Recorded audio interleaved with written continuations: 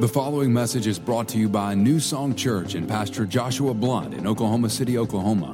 For more information on New Song, visit us online at newsongpeople.com. If you have your Bible, go ahead and open up to Genesis chapter 4. Genesis chapter 4. We're in a series we started last week called I Have Issues, You Got Them Too. And we're going to keep doing this every week. Turn to the person beside you and say, I've got issues. Now turn to the other person and say, you got them too. We all have issues. We all have stuff we're working through. We get saved and Jesus comes and He fixes the sin issue. He fixes that relational issue which we talked about last week. But there is a journey that we go on with Jesus, and there are things that we have to work out. You know, just because you got saved doesn't mean everything about your life changed. There's some things, there's some patterns in our life. There's some renewing of the mind that needs to take place that we need to step into. And so last week we laid the foundation, and I just want to say, if you missed last week's message, please go back and listen to it. You can listen on newsongpeople.com/media or to our podcast. But I laid a lot of groundwork in that message last week for what we are going to be talking about over the next several weeks. It's really important that you hear that message. And I'll give you a real quick, simple idea of it. Jesus came to fix the relationship issue. The problem Jesus came to fix was He wanted to be connected to you. Sin was a problem that was in the way of the real issue that He wanted to connect with you. But very often as Christians, we make the focus of our life fixing sin problems, so we're just trying not to sin, when really what God's called us to do is to pursue Him, pursue knowing Him, pursuing having a relationship with Him. So that's very important. And moving forward in this series, that has to be the core value that we hang on to in everything we do. Now, today we're going to tackle the first issue. And this is an issue that each and every one of us deal with in one way or another. Some of you in here today don't think this is an issue for you, but it is. I'm going to show you this today. Some of you recognize that it's an issue for you today. And wherever you may be today, this is an issue, and it's an issue we have to deal with. And the issue we're going to tackle today is the issue of anger. Anger. Everybody say anger. Anger is an issue that all of us deal with. It's something that we're going to have to face. It's something you're going to face on a daily basis. It's something that people are going to put you in a position to receive. It's something that's going to happen. It's not something that you're going to grow out of as you mature in just life. It doesn't happen. In fact, I've met a lot of very angry old people in my life. You ever met some of these old get off my lawn grandpa kind of people? It doesn't get better. It gets worse if we don't deal with it. So we want to tackle this issue today and see what is the response that we're supposed to have to the issue of anger. So today we're going to look at anger, what causes it, where it comes from, when it's bad, and also when it's good, and how it can be used for the right reasons. Okay, so in the Bible, Genesis chapter 4, I had you turn there. Right after the fall of man with Adam and Eve, where they sinned and disobeyed God, the next chapter, Genesis chapter 4, we have the next big sin, the big issue that we see that takes place. And it is an issue where these two brothers, Cain and Abel, get mad. And there's specifically Cain gets mad. And so here's the thing. Cain and Abel bring these sacrifices to God. If you've never read this story, I encourage you to go back and read it this week. I'm going to give you kind of the short version of it. They bring these sacrifices to God.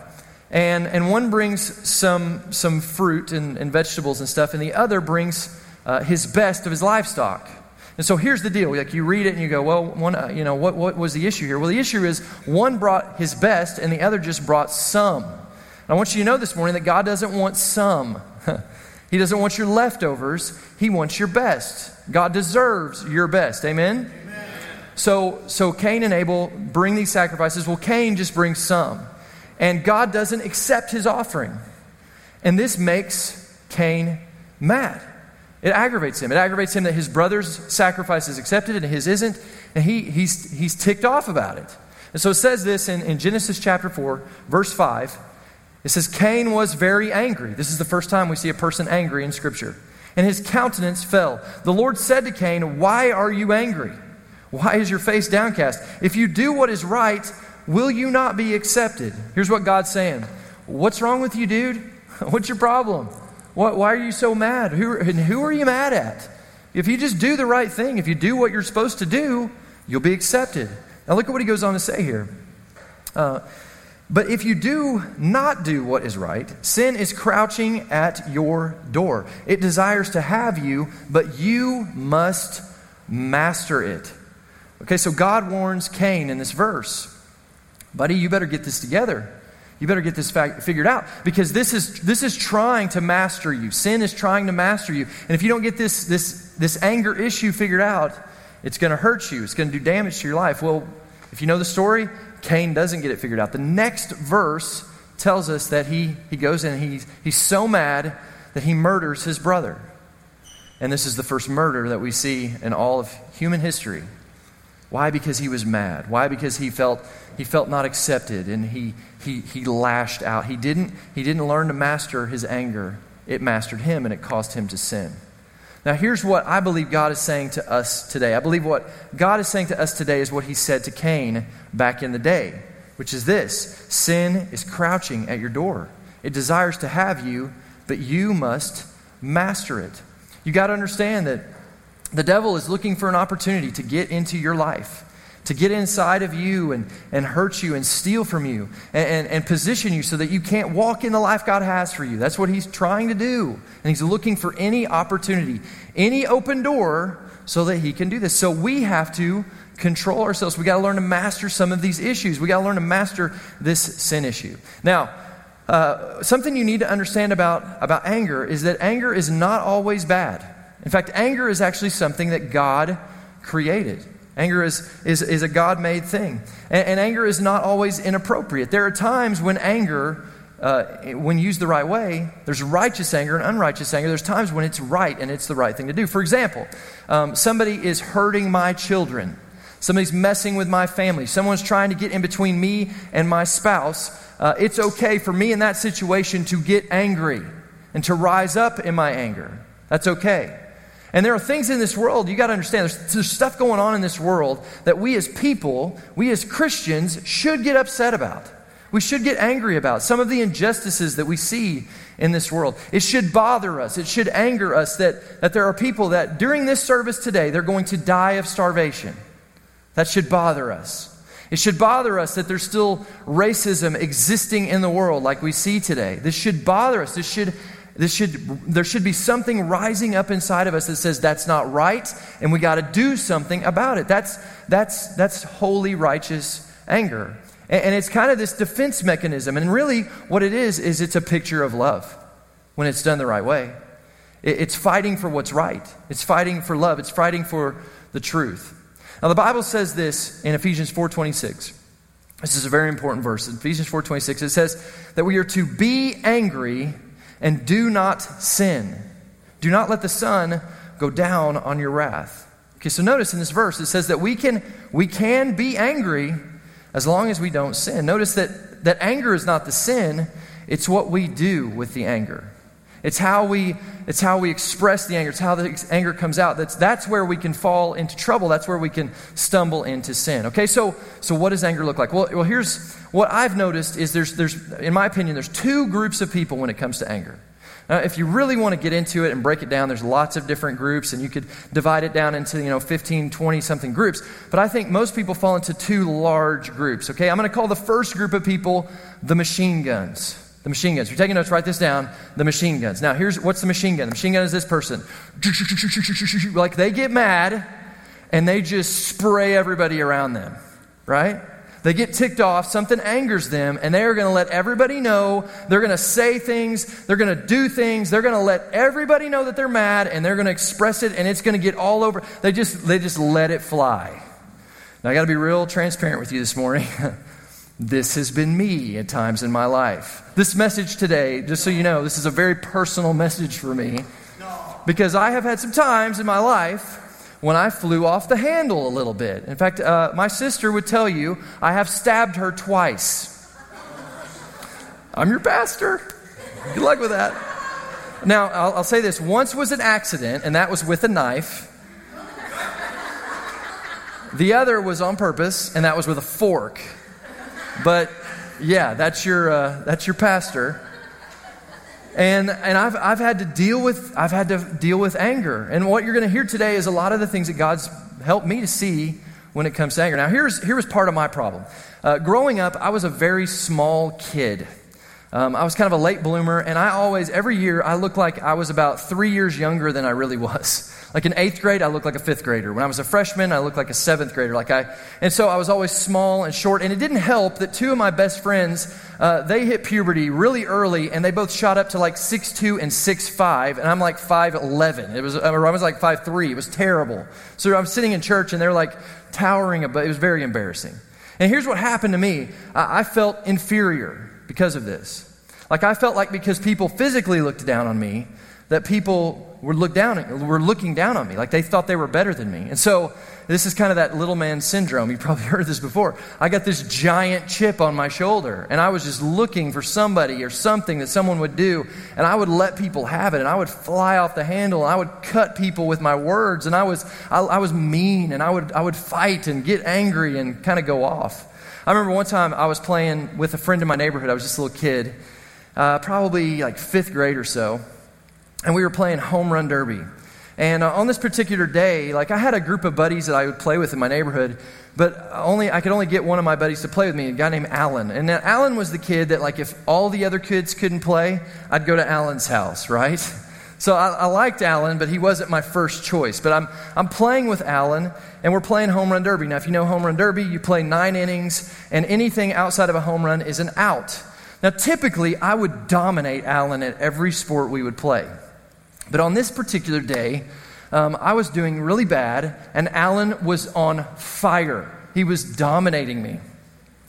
And it was really making me mad because I typically always beat him, and, I considered myself to be the athlete, and Alan, like, not trying to be mean but Alan was a little overweight, little paunchy.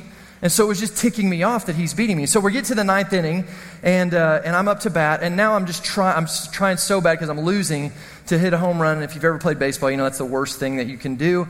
And so I'm just hitting the ball, and it's just diving into the ground. And on the last out, he actually strikes me out. And I remember striking out and, kind of ending with the bat over here and looking at him. And he was excited because he never beat me. So what does he start doing? He starts to do a little dance. And he's a little heavy.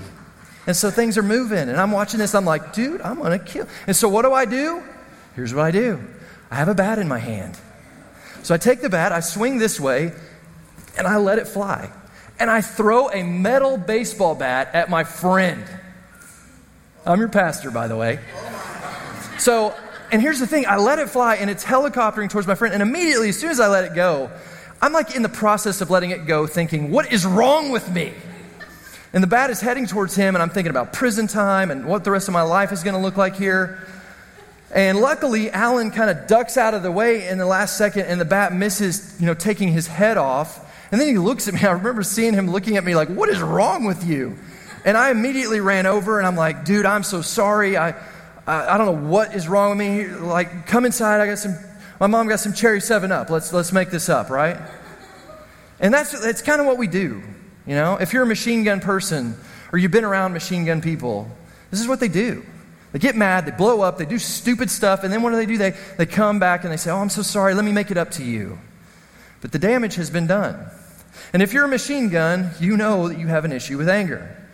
But here's the other group of people, and this group of people tends to live in denial when it comes to anger, and that is what I like to call the mute. The mute. Now, a machine gun, they get mad and they blow up, but the mute, they do just the opposite. They clam up.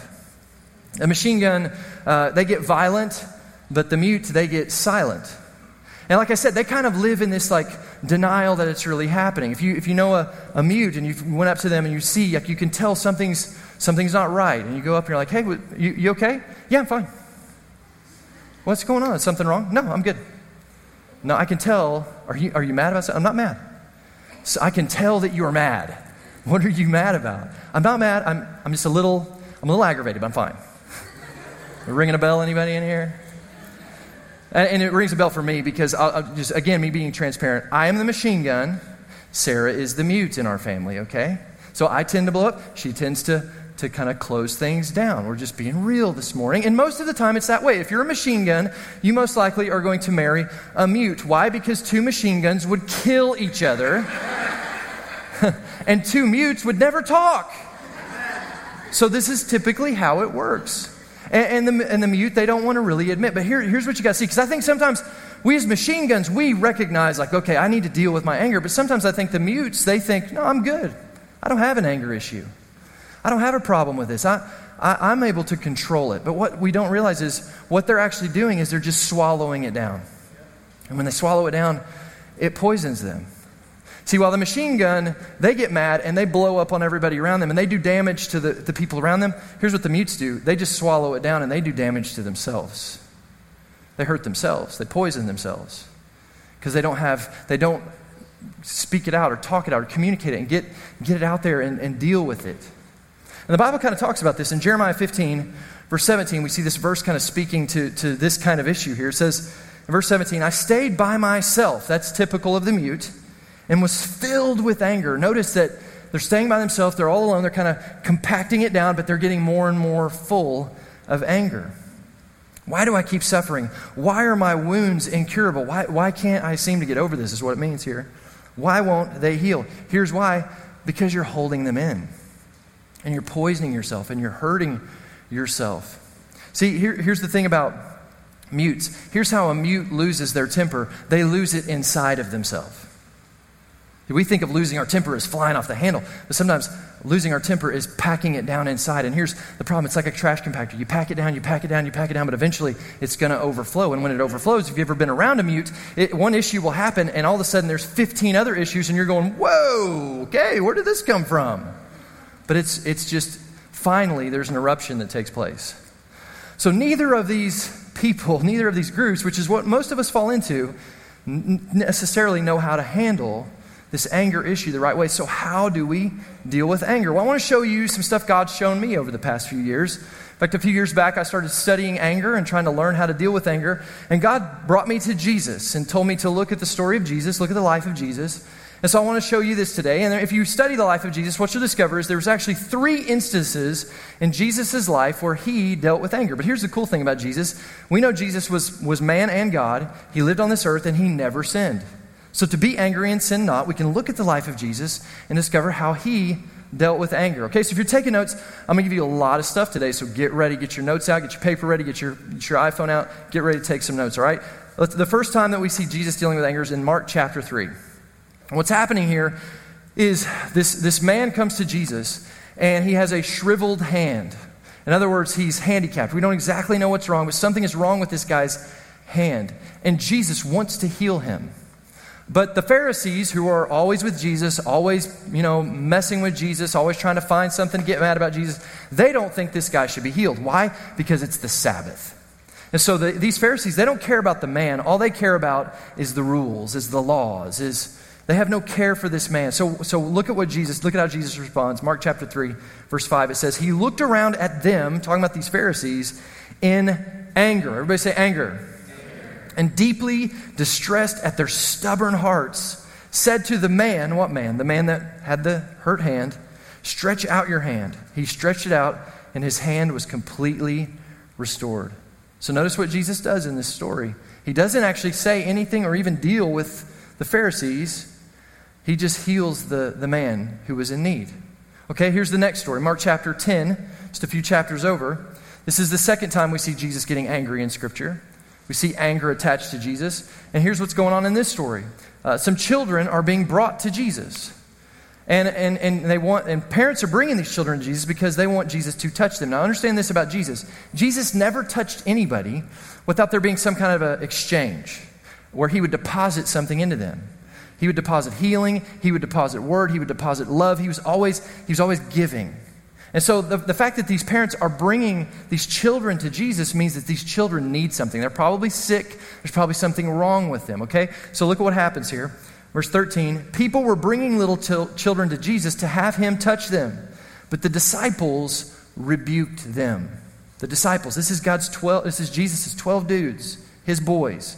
They rebuked them. Rebuked who? The parents for bringing these kids.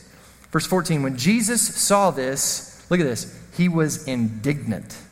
That word indignant means he had strong displeasure, that he was insulted. I would say it like this, Jesus got ticked off, okay? He was not happy with this. He said to them, Let the little children come to me, and do not hinder them, for the kingdom of God belongs to such as these. So what does Jesus see here? He sees an injustice. He sees people that he loves and cares about that want to come to him, and other people are withholding that. And so he speaks to these people that he cares about because he loves them. He says, hey, your thinking is wrong. What you're doing is wrong. This is not cool. Let the little children come to me. Now here's the third story. This is probably the most famous story where we see Jesus getting angry in Scripture. This is the story of Jesus in the temple. You probably heard this story where he turns over the tables with the money changers. You can read this story in John chapter 2. It's also in Luke chapter 19. And in this story, there's some injustice again being done. Look at this, verse 13. When it was almost time for the Jewish Passover, Jesus went up to Jerusalem. In the temple courts, he found men selling cattle, sheep, doves, and others sitting at tables exchanging money. Now, you read that and you go, okay, so what's the big deal? Well, here's the big deal. People back in the day used to bring these sacrifices. They'd go to the temple, and to worship God, they would make these sacrifices. But many times they had to travel to the temple from wherever they were, and they would purchase their sacrifices near or around the temple that they were going to go make at the temple. So here's what these people are doing. They have made the temple into a marketplace, and they are upcharging the sale of these sacrifices. They're ripping people off. And the temple has become like this marketplace where they're selling all sorts of stuff, and it's not at all how God designed it to be. And this makes Jesus mad. Look at what he does here. This is awesome. So he made a whip out of cords. Jesus is awesome. Like he was like, okay, cool. And he went and built something to go do something about this. This is pretty awesome. And drove all from the temple area, both sheep and cattle. Like he drove them all out. He scattered the coins and money changers. He's turned over tables. To those who sold doves, he said, get these out of here. How dare you turn my Father's house into a market? Okay, so here's what Jesus sees. Jesus sees this injustice. He sees people keeping other people from being able to worship God freely the way they're supposed to, and this makes Jesus mad, and he's not going to stand for it. And so what does he do? He goes and he builds a whip and he chases them away. All right, so in these three stories, we actually see three different kinds of responses that Jesus has to anger. In the first situation, what does he do? He doesn't address the people, he just addresses the issue. And he brings healing to the man with the withered hand. In the second, he addresses his people because of their wrong thinking. And in the third, he's moved to action to drive out this injustice that's being done. Now, there's four things that God showed me that we can learn from these three stories that will help us in dealing with anger. All right, so if you're taking notes, here we go. Four things. Number one is this. We see in Jesus and how he dealt with anger. Jesus' anger always had the proper motivation. Jesus' anger always had the proper motivation. In other words, he was angry for the right reasons. He wasn't just flying off the handle because people were aggravating him. He wasn't just upset with people. His anger was justified in why he was being angry. His anger was targeted at this. It was targeted at sinful behavior and injustices. That's what his anger was directed to. He was not angry at God. He was not angry at the weaknesses that he saw in other people. He was not angry over petty arguments or just stupid stuff. His anger was not selfish at all. It wasn't about him. It was about things that he was seeing that were going wrong in other people's lives. His anger was motivated by love. Jesus' anger stemmed from love and concern for people's spiritual and physical condition. That's the kind of love that Jesus had, and that's how his anger was expressed. Now, here's the question for us. What are you angry about? And what's motivating your anger? And we'll come back to that in just a little bit. Let's look at the second thing that we see from the life of Jesus and how he dealt with anger. Jesus' anger had the proper duration. Jesus' anger had the proper duration. You don't read in Scripture that like a few chapters later the disciples had to come to Jesus and be like, hey, Jesus, we've noticed that since the whole temple thing where you got mad, your messages have gotten a little harsh. Like it seems like you've been really calling down the fire and brimstone lately and, telling everybody they're going to hell. No, we don't see it. We don't see his disciples having to come to him and be like, Jesus, dude, calm down, man. Chill out. We don't see that. In fact, what's amazing, if you read the account of him chasing these people out with the whip that he did in the temple, if you read the account of that in Luke chapter 19, we see what he does directly right after this. Luke 19, verse 47. Look, this is amazing. After that, after what? After he turned over tables, chased people and animals out with a whip, after that, he taught daily in the temple. Right after this, he goes into that temple and he starts teaching people the word. And here's what that tells me. That tells me that Jesus was in control of his anger. He wasn't just flying off the handle and out of control. He knew how to handle his anger. He knew when to get angry, and he knew how to disconnect from it and move back into being motivated in a different kind of way to reach people. Now, here's the question for us. Are we the same way? Because see, here's what happens to me. It probably happens to you too. I can get angry and I can kind of stew in my own juices, right?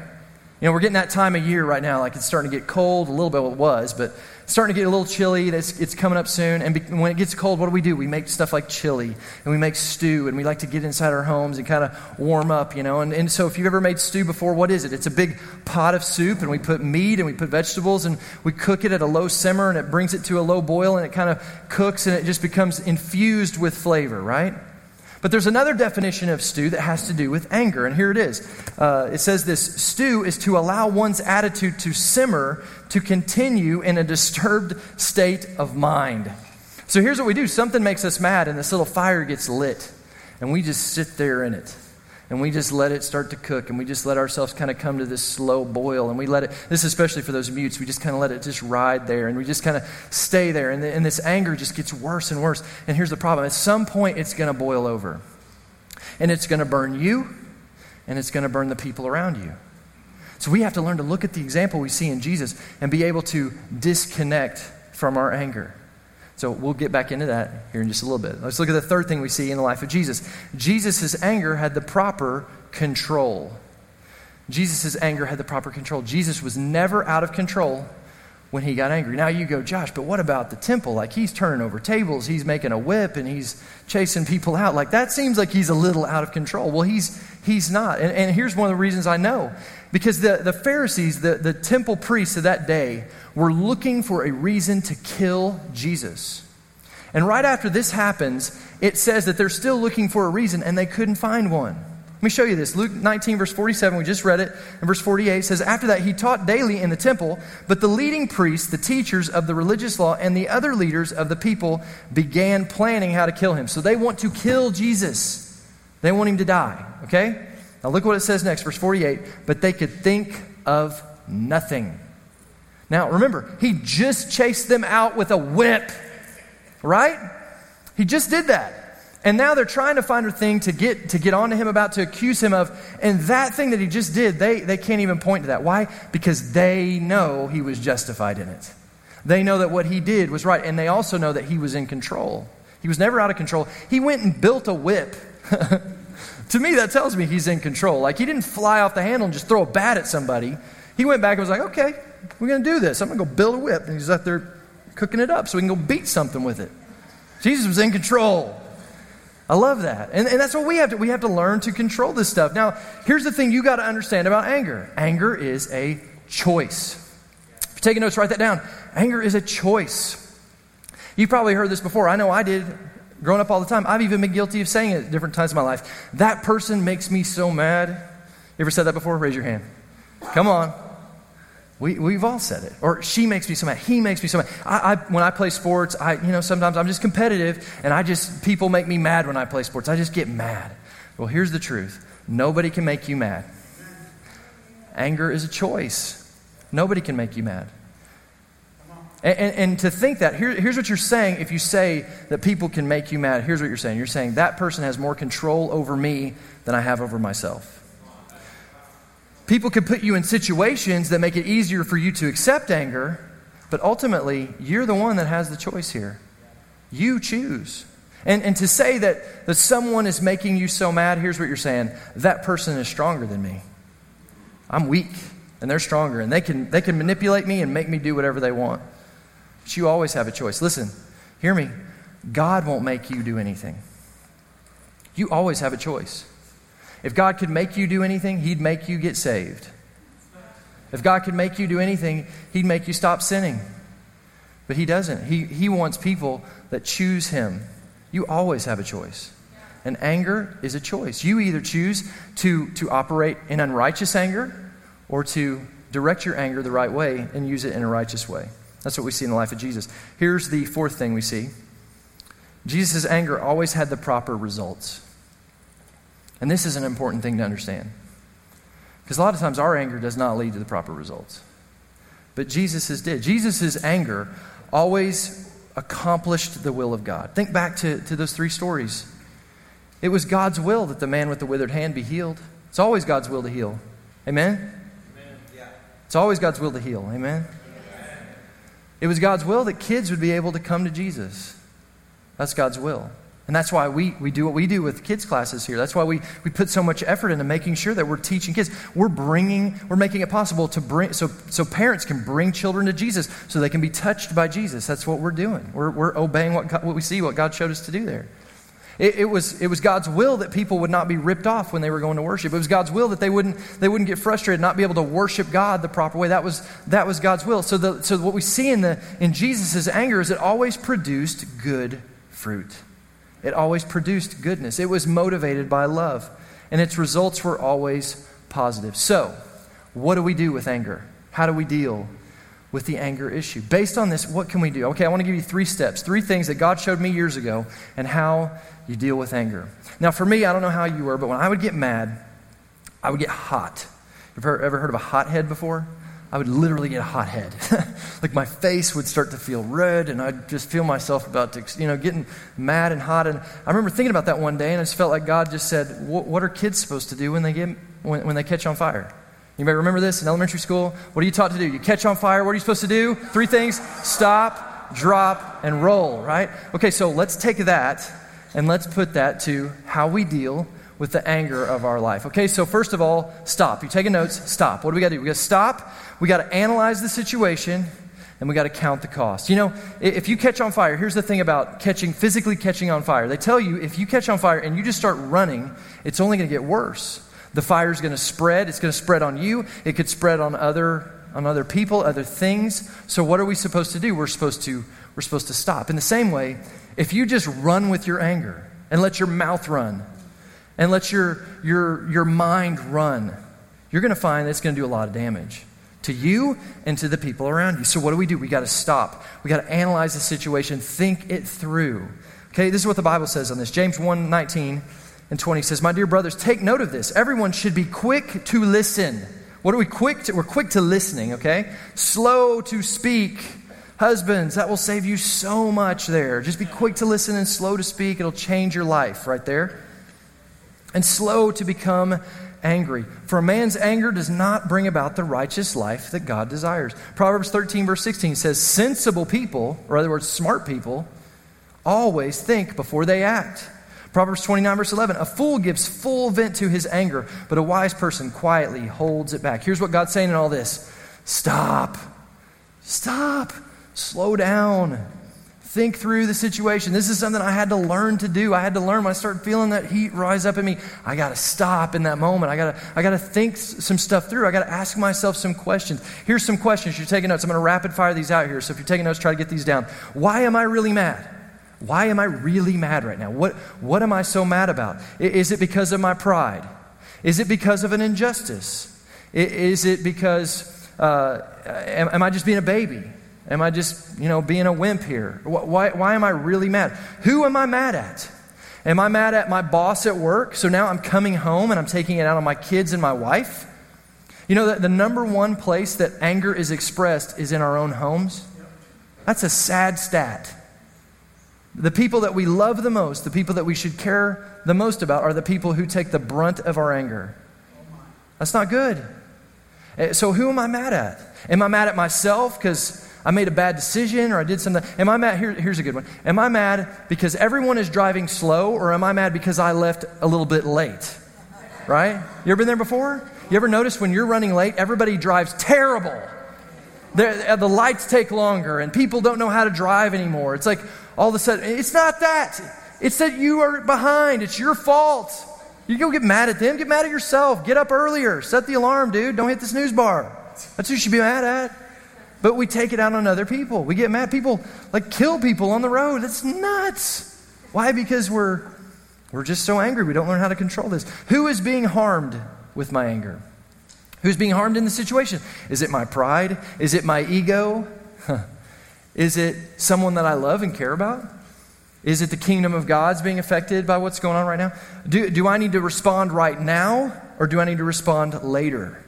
And let me just tell you, if you're a machine gun, you probably need to respond later. Go play the piano and chill out for a minute. And if you're a mute, you probably need to respond now. Probably need to kind of reverse that and start talking things out. And so here's the next question. What do I really want? And let me think about this. Is what I'm about to do going to help me get what I want? Is shutting down and not saying anything to anyone, just kind of packing it away, is that going to help this problem? Is lashing out and just exploding all over everyone around me, is that going to help me with this problem? Probably not. We got to analyze the situation. We got to ask ourselves some questions. Here's the next thing we do. We calculate the cost of anger. Think it through. What's this going to cost me?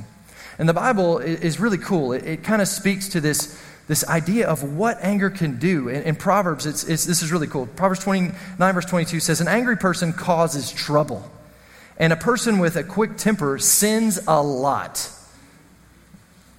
Anger leads us to more sins. Proverbs 15 verse 18, hot tempers cause arguments. Proverbs 14:29, anger causes mistakes. Proverbs 14:27, people with hot tempers do foolish things. So let me give you an equation, okay? If we're calculating the cost, here's what these verses tell us. If we lose control of our anger, we either blow up or pack it in, whatever it is that we do, here's what it's going to cost us. I'm going to get in trouble. I'm going to sin. I'm going to cause arguments. I'm going to make mistakes. I'm going to do foolish things. And what does that equal? All that stuff equals this: a lot of pain, a lot of regret, a lot of heartache, and a lot of stress. So here's something to remember, okay? I always lose when I lose my temper. Take a note, write that down. I always lose when I lose my temper. Whether I lose it out on everybody or I lose it inside, I always lose. It's not worth it. I've got to learn to calculate the cost. I've got to learn to think this stuff through. I've got to slow down. I got to stop, okay? I got to stop.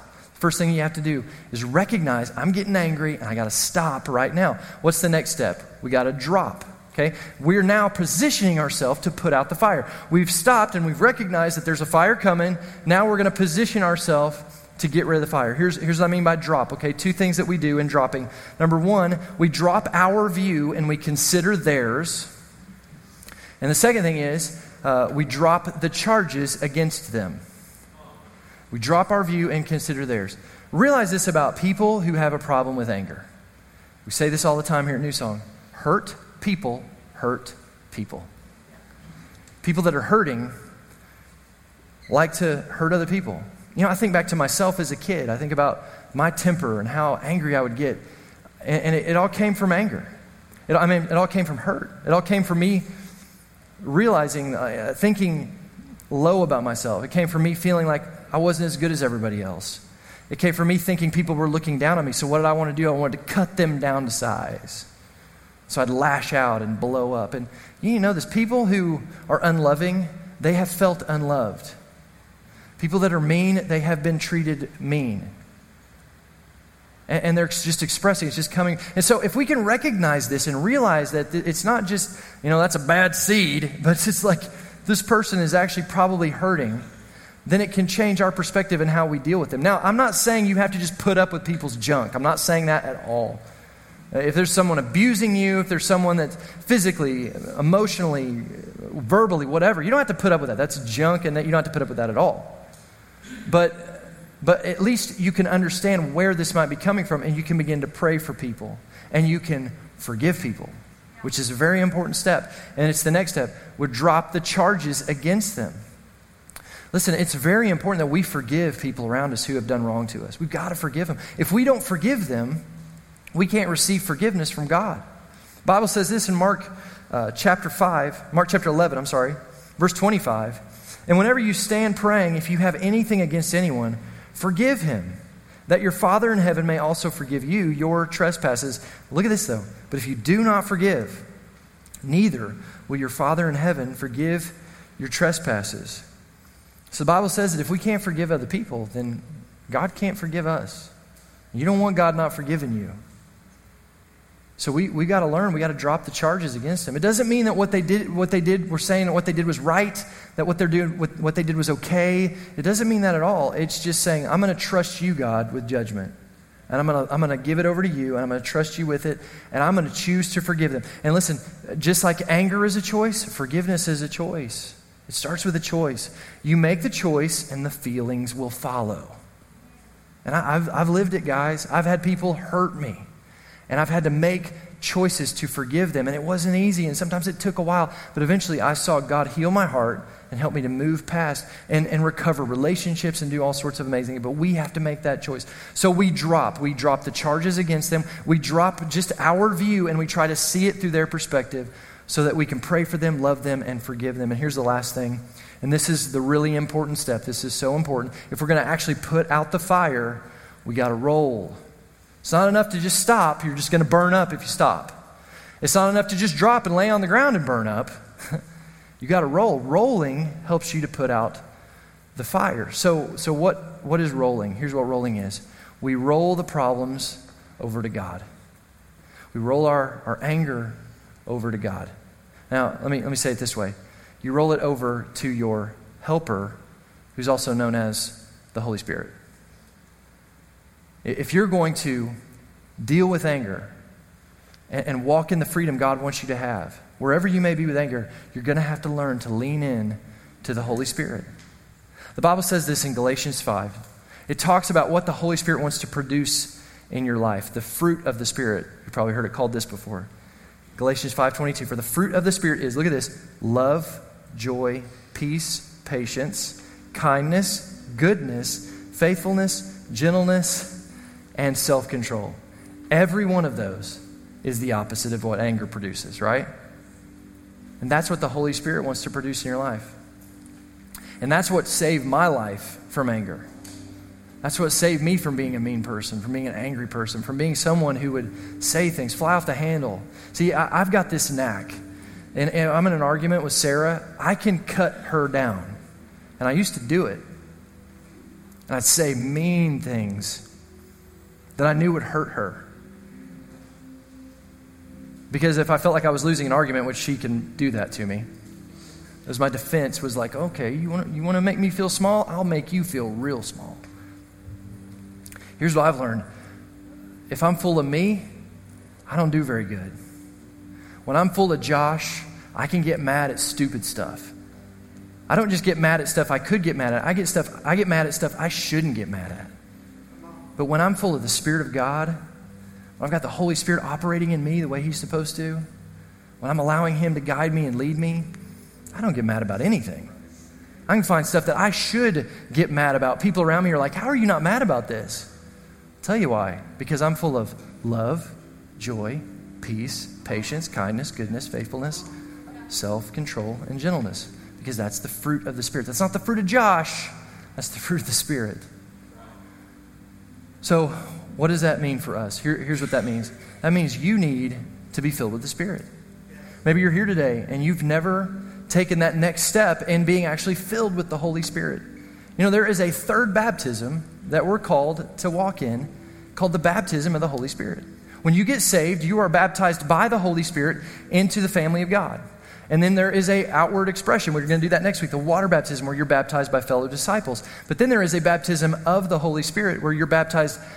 Jesus baptizes you into the Holy Spirit. And the Spirit of God comes to empower you and lead you and guide you. And He is your helper. And He helps you to overcome the things of this world. This is what relationship with God looks like.